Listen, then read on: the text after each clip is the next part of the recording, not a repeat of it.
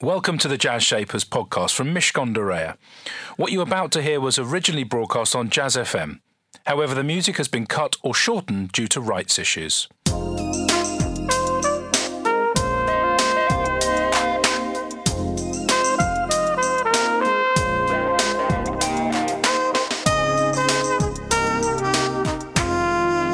This is Jazz Shapers with Elliot Moss on Jazz FM. Listen in colour. In partnership with Mishcon de Reya. It's business, but it's personal. Good morning. Welcome to Jazz Shapers, the first of 2019. And I hope you're having a good one. A happy new year to all of you. It's where the Shapers, if you recall, of business join the Shapers of Jazz, Soul and Blues. They come together perfectly, as if we've always done this. And indeed, this is year number 8, I believe. My guest today on this very first programme of the year is Alex Perrin, CEO and co-founder of ismybillfair.com, a website aiming to highlight the inequality of pricing by big businesses. Alex has spent most of the last 20 years working in commercial and pricing roles at big service businesses, including Virgin Media, British Gas and RAC, quite big, as I said. Then, as he says, the poacher turned gamekeeper, and you'll be hearing all about exactly what that looks like.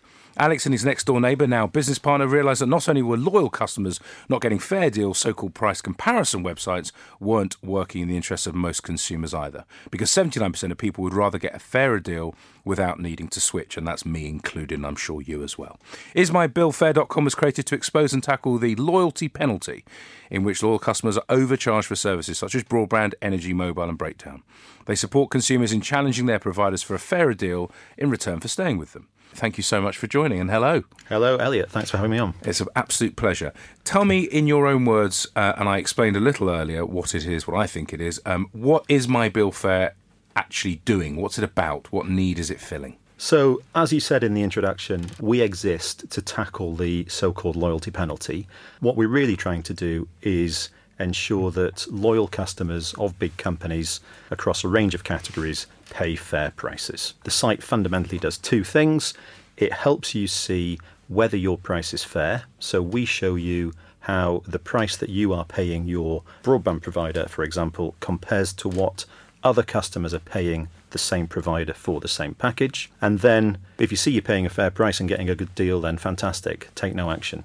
But if you are overpaying, then, as you also said in the introduction, people just want to get a fair price. So most people don't set out to switch. In our research, we saw 79% of people said, I would rather get a fair price from my existing provider rather than having to switch. So we help them challenge that provider to give them a fairer deal for staying with them. It sounds such an obvious idea, and in my experience of obvious ideas, they're the good ones, because I myself will always, at the end of the year, as my insurer says it's gone up by X%, I'll say, excuse me, I'm not sure that's fair. But this is much better because you're basically making it easy for people like me and anyone else to go in there and do it. Where did the idea come from? Was it one of those moments that you had that I just expressed here? Yeah, so my background is I previously worked in commercial and pricing roles in big businesses. Those businesses and those categories have been disrupted over the last 10, 15, 20 years by the emergence of these price comparison sites, which are now absolutely huge businesses in their own right. So, and we've had a few founders of those businesses, Confused.com, we had Sarah Murray on here many years ago. We've had John Palimelaitis of BeatThatQuote.com, sold it to Google. Big businesses have been doing this for years, but carry on. So what they have been doing for years is helping people get a fairer deal by switching. However, when you look at the stats, what's actually been happening over many, many years is, despite the fact that there is now this massive switching industry with all those huge marketing budgets, every time you turn on the TV you see the Meerkats or the opera singer, levels of switching just aren't going up. So the big realization was, hang on a minute, that model of big businesses creating attractive packages to entice people in and switching sites supporting that and encouraging people to switch just isn't working for many consumers out there. And in fact, I would argue it's not really working for the telecoms or energy businesses as well. So I thought there has to be a better way. The problem and the fact that this model just wasn't working across the board was in my mind for a long time. And then the idea just came to me and I thought, I have to go for it. Let me go back a little bit. I know you went to Liverpool University. I know you graduated in an excellent year to graduate, and that's 1993, the same year as me. And then you did all sorts of stuff. Now, I don't need you to kind of plot every single thing that you did, but corporate life for you, you obviously enjoyed it, Alex, because you did it for 2 decades. What was it about corporate life that you really liked, and why were you happy to say goodbye to it? Part 2 of my question, after 20 years. Crikey. So, yes, I did work for some big businesses. I enjoyed being there in a big company, understanding how it all worked. I think in a big business, it's quite easy to get involved in something which you then see out there on an advert or on a billboard, and you can say to your friends or your mum, "That's what I've been doing." And of course, as long as your project gets funded or whatever, then there are unlimited resources. And in fact, it's only now that I've become an entrepreneur and started my own small business that I realise how much I took for granted and how there is no one to come and fix that dripping tap in the kitchen. Or when your phone doesn't work, or when your phone doesn't work, or your laptop, or whatever it might be. But the things that you liked, I imagine security would be one. The fact you're going to get your paycheck at the end of the month.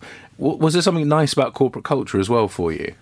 Yeah, I mean, so I started off. I had quite a transition in my career. So I started off in container shipping and worked in that world for a few years. And then after a while, I joined BA, and I joined the cargo division of BA, but then moved into the marketing team. You're like my mother-in-law. She likes boxes.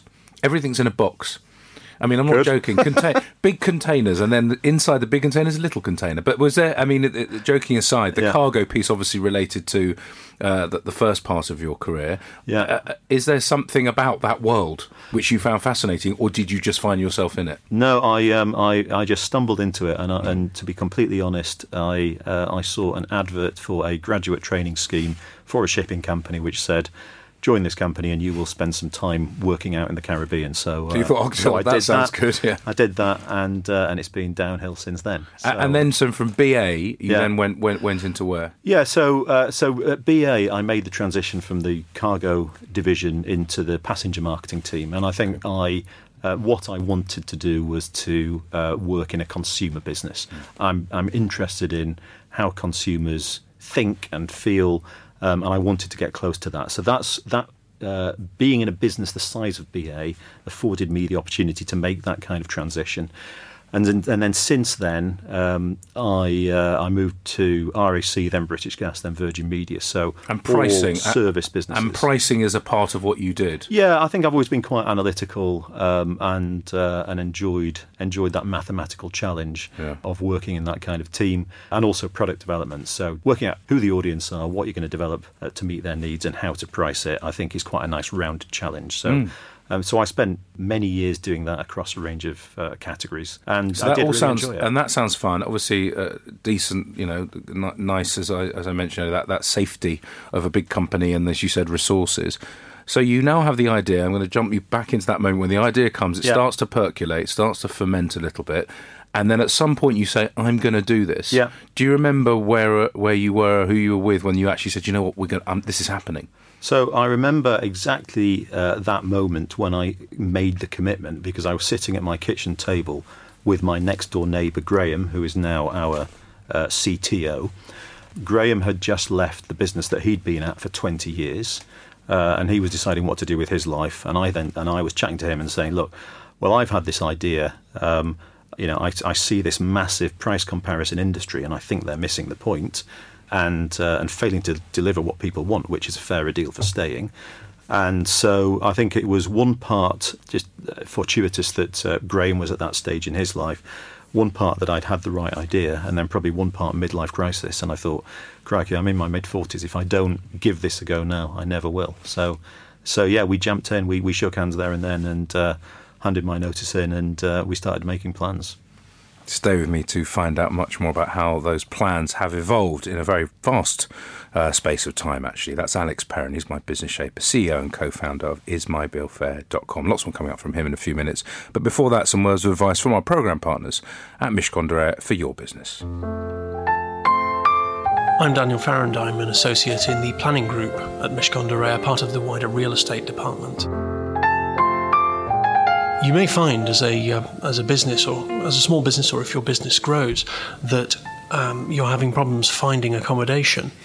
This may be partly due to the fact that permission has been given nationwide, with a few minor exceptions, to allow offices to be converted to residential. An awful lot of office stock, therefore, is being converted to much more valuable uses for owners. That causes big problems for those who want to occupy small units, because those are the ones that are clear targets for the exercise of this right. There is some hope on the horizon, however.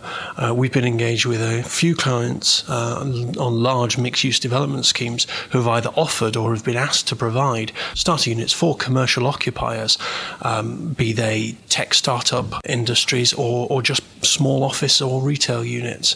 This is almost the equivalent of affordable housing for the residential sphere, where in granting permission for housing development, a local authority might insist that some of those are made available to those who can't afford to occupy it on the open market. A similar sort of concept of affordable commercial units is gaining more ground, and it is worth investigating. Jazz Shapers on Jazz FM. In partnership with Mishcon de Reya.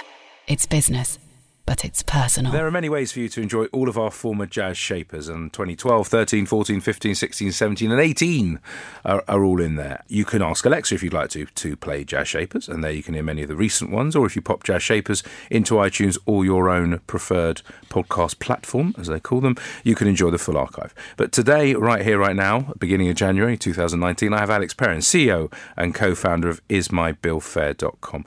And we were talking about your move from the world of boxes. As I said, my mother-in-law loves boxes. I've said it again now, I'm definitely in trouble. And then movement towards people and pricing and product. And then that moment where you sat with your neighbour, who luckily, not that there's anything wrong with gardeners, wasn't a gardener, because CTOs need to be good at, the technology thing. So you made that commitment, and I like that phrase. The vibe between the two of you, said you shook hands. Were you sure that was right? Was there any doubt, or was there loads of doubt, but it was kind of exhilarating? I think there was no doubt that there was clearly doubt as to whether we were going to get this thing off the ground and whether we could get people to come to the site and whether it would work. It's still really early days for Is My Bill Fair. We're only just going big now. But I think I felt no doubt that it was the right thing to give it a go. As I said, if I didn't back this idea now, then I would never. I'd probably never get out of that corporate world. So, what was it like resigning and knowing that you were saying goodbye to that kind of world? It felt fine. I think I'd made the right decision. I went in and spoke to my boss. He wished me luck. I think he admired the fact I was going on to do something like this, as opposed to just moving to another corporate role in a competitor or something like that. So. It's been an enjoyable time, and I've learnt such a huge amount. The first thing you guys did, that's what I want to ask you, the very first thing that you and Graham, your partner, did was what? The very first thing we did was decide that we couldn't just sit in my kitchen, and we needed to find somewhere to work. So in classic startup style, we then quickly remembered that he knows somebody who owns a bar with a function room that's generally empty Monday to Friday daytime. So we went and did a deal to work out of there. So that was our office for the first 6 months. And then I think the best thing we did was, rather than just jumping straight in and starting building a website, we took the time to research this properly. We took the time to map out what the customer experience should be, research which products our model was right for. In fact, I think it's right for practically every single service product for which you as a consumer pay by direct debit. And then we started building. And it's just been the two of you? We've grown a little bit. We've had another 5 or 6 people join along the way. But our model is to keep the team really lean and then, where we can, outsource to experts. So we've got some agencies helping us with some of the marketing. We've had some outside people do some of the coding and building and developing.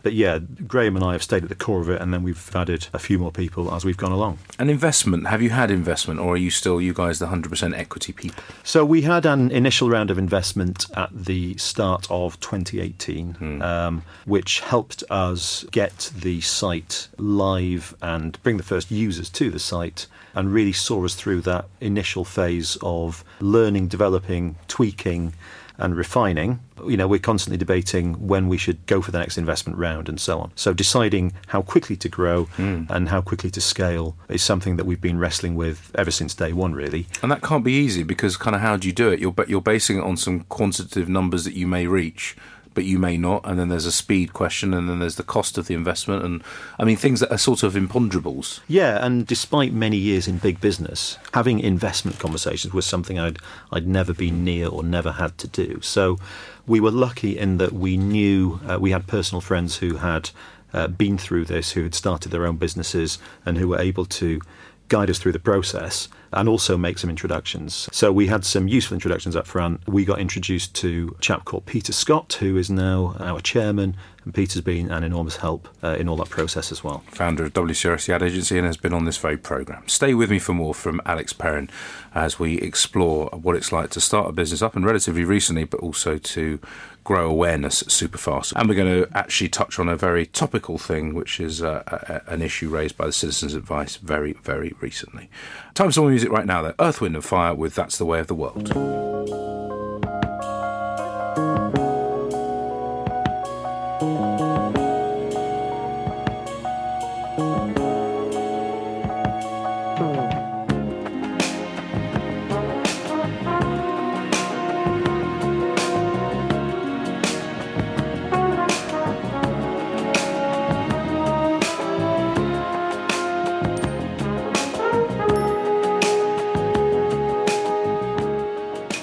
That was Earth, Wind and Fire with That's the Way of the World. I'm talking to Alex Perrin. We're talking about the movement from the corporate to the private world, the movement from the kitchen table to a function room in a bar, and a commitment, which you talked about, and then the research that goes into it in terms of getting something off the ground.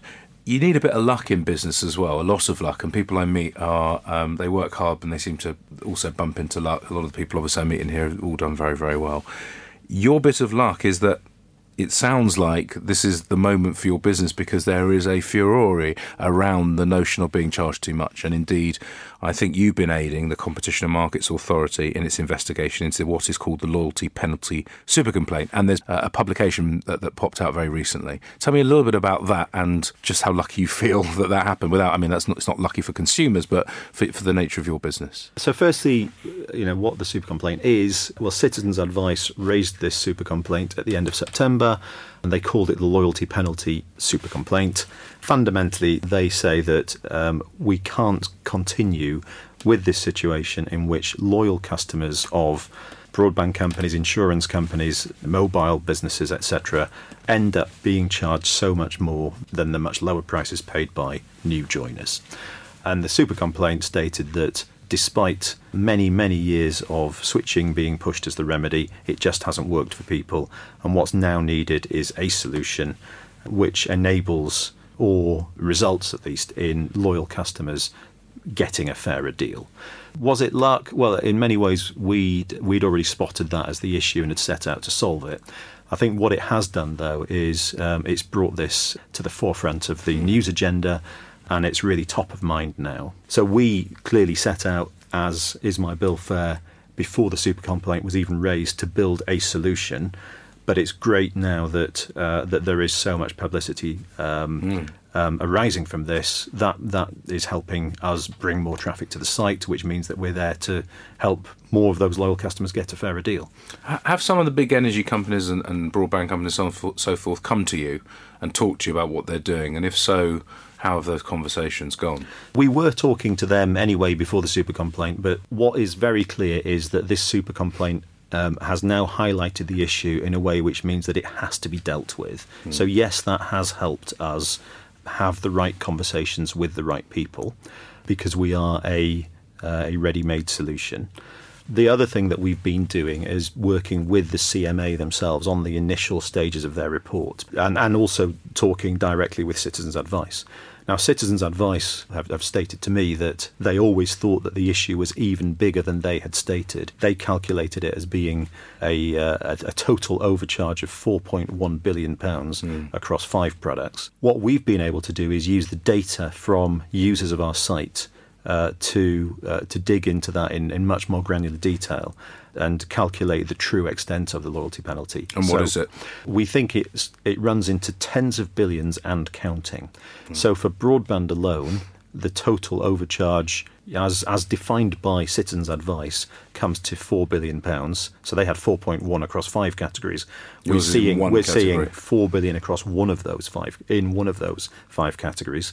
Across the 4 categories of broadband, mobile, car breakdown and energy, we've calculated this as being about 9.5. So if you were then to add back in savings and mortgages and home insurance, which were part of the initial super complaint, which we don't yet cover, and then you think about categories like car insurance and even things like gym membership, this will run into tens of billions of pounds. Do you see yourself, I mean, as the crusader now, as much as there's and I want to understand the commercial model as well. Is it that when someone gets the price with you, that you somehow or other have a percentage of the saving that they've made? Is that how it works?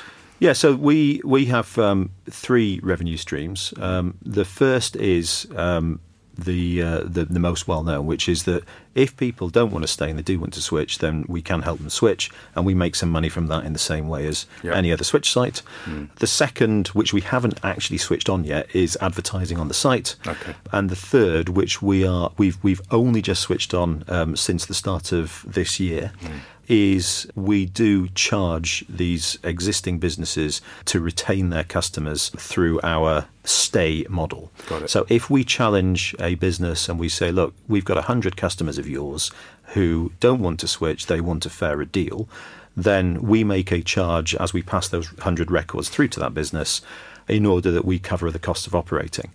But the crucial thing there is that if we didn't exist, and the situation for the last 20 years has been that those 100 disgruntled customers have got nowhere to go other than to switch. If those customers switch away, they need replacing. And the average cost of a replacement in these service industries can be well over £100, sometimes over £200. So that means that these service businesses are spending hundreds of millions of pounds each year to stand still. They're paying to replace customers who are switching. Yeah. Our entire business model is about saying, well, look, that's not working for you as a business. It's not really working for the consumer either. What we're about is coming up with a solution that works for both. So we are very consciously undercutting switching with staying, which we think is a win-win for the consumer and for the service business. So yes, that's a revenue stream for us. But our commitment to them is that we need to do that at a fraction of the cost, at less than 10% on a unit basis of what they're having to pay. Yeah, and an acquisition is actually a replacement. Yeah. These are saturated markets. It's a massive game of musical chairs. So we're setting out to help offset that enormous existing cost with a much lower cost, which we think is good business all round. We'll have our final chat with my guest today, Alex Perrin. Plus, we'll be playing a track from Van Morrison and Joey DeFrancesco. That's in just a moment. Jazz Shapers on Jazz FM. In partnership with Mishcon de Reya. It's business, but it's personal.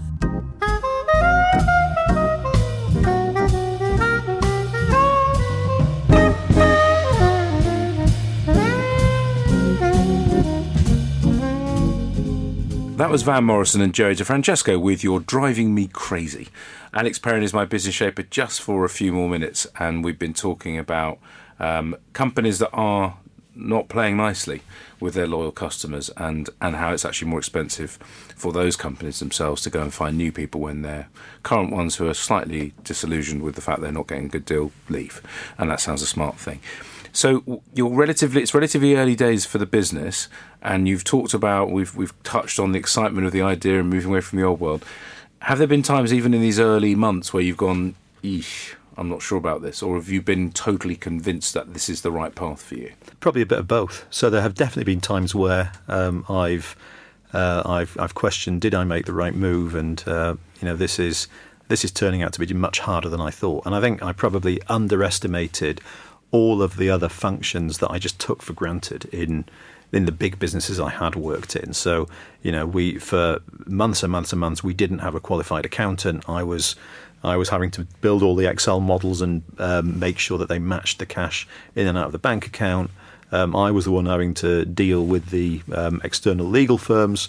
nice people that they are, and so on. So it's there have been some really difficult times, but fundamentally, I think as soon as we put the site live and we started getting consumers through the site, I thought we are doing something here that people find useful and that has a mass audience. And I think if you build an online business which does something useful for a mass audience, then there has to be a way to make that work. So, it's, as I said, it is early days. We're still playing with that blended revenue models. We're not actually making any money yet. Oh, that's but fashionable. I think we have so fashionable. It is. Indeed. You don't want to make money, Alex, for at least 10 years, and then we get like many guests I've spoken to. Oh no. Facebook didn't make money for 15 years, so keep going. You're doing well. 14 years to go. Well, I'm hoping that our investors are listening to your wise words there. They know. It's a patient capital game. That's what people say.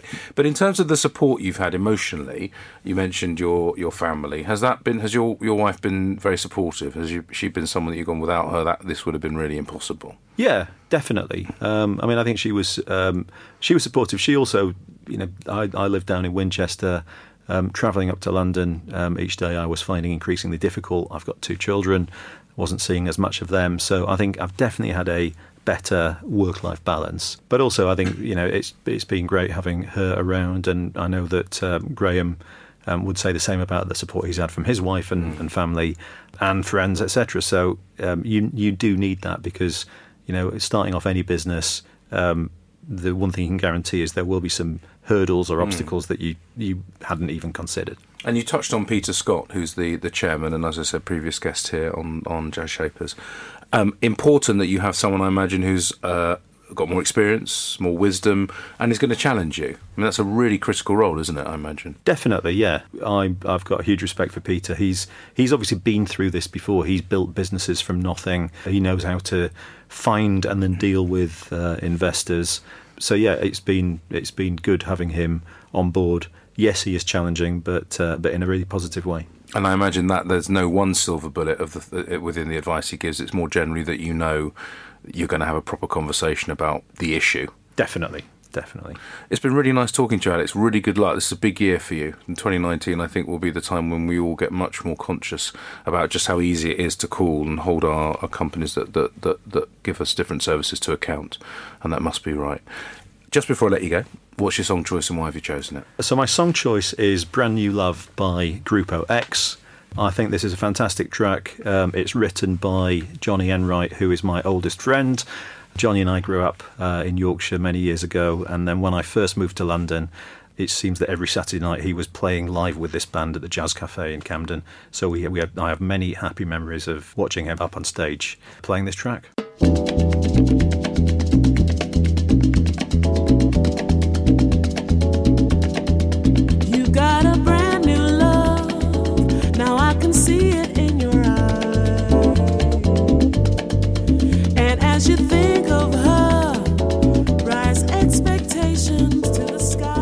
That was Brand New Love by Grupo X, the song choice of my business shaper today, Alex Perrin. I loved it when he talked about making the commitment, and you've got to do that. He talked about the importance of research before jumping in, and we've heard that before. And finally, the importance of support, whether that's your family, whether that's your friends, or whether that's a chair with a lot of wisdom on his or her side. All really, really good advice.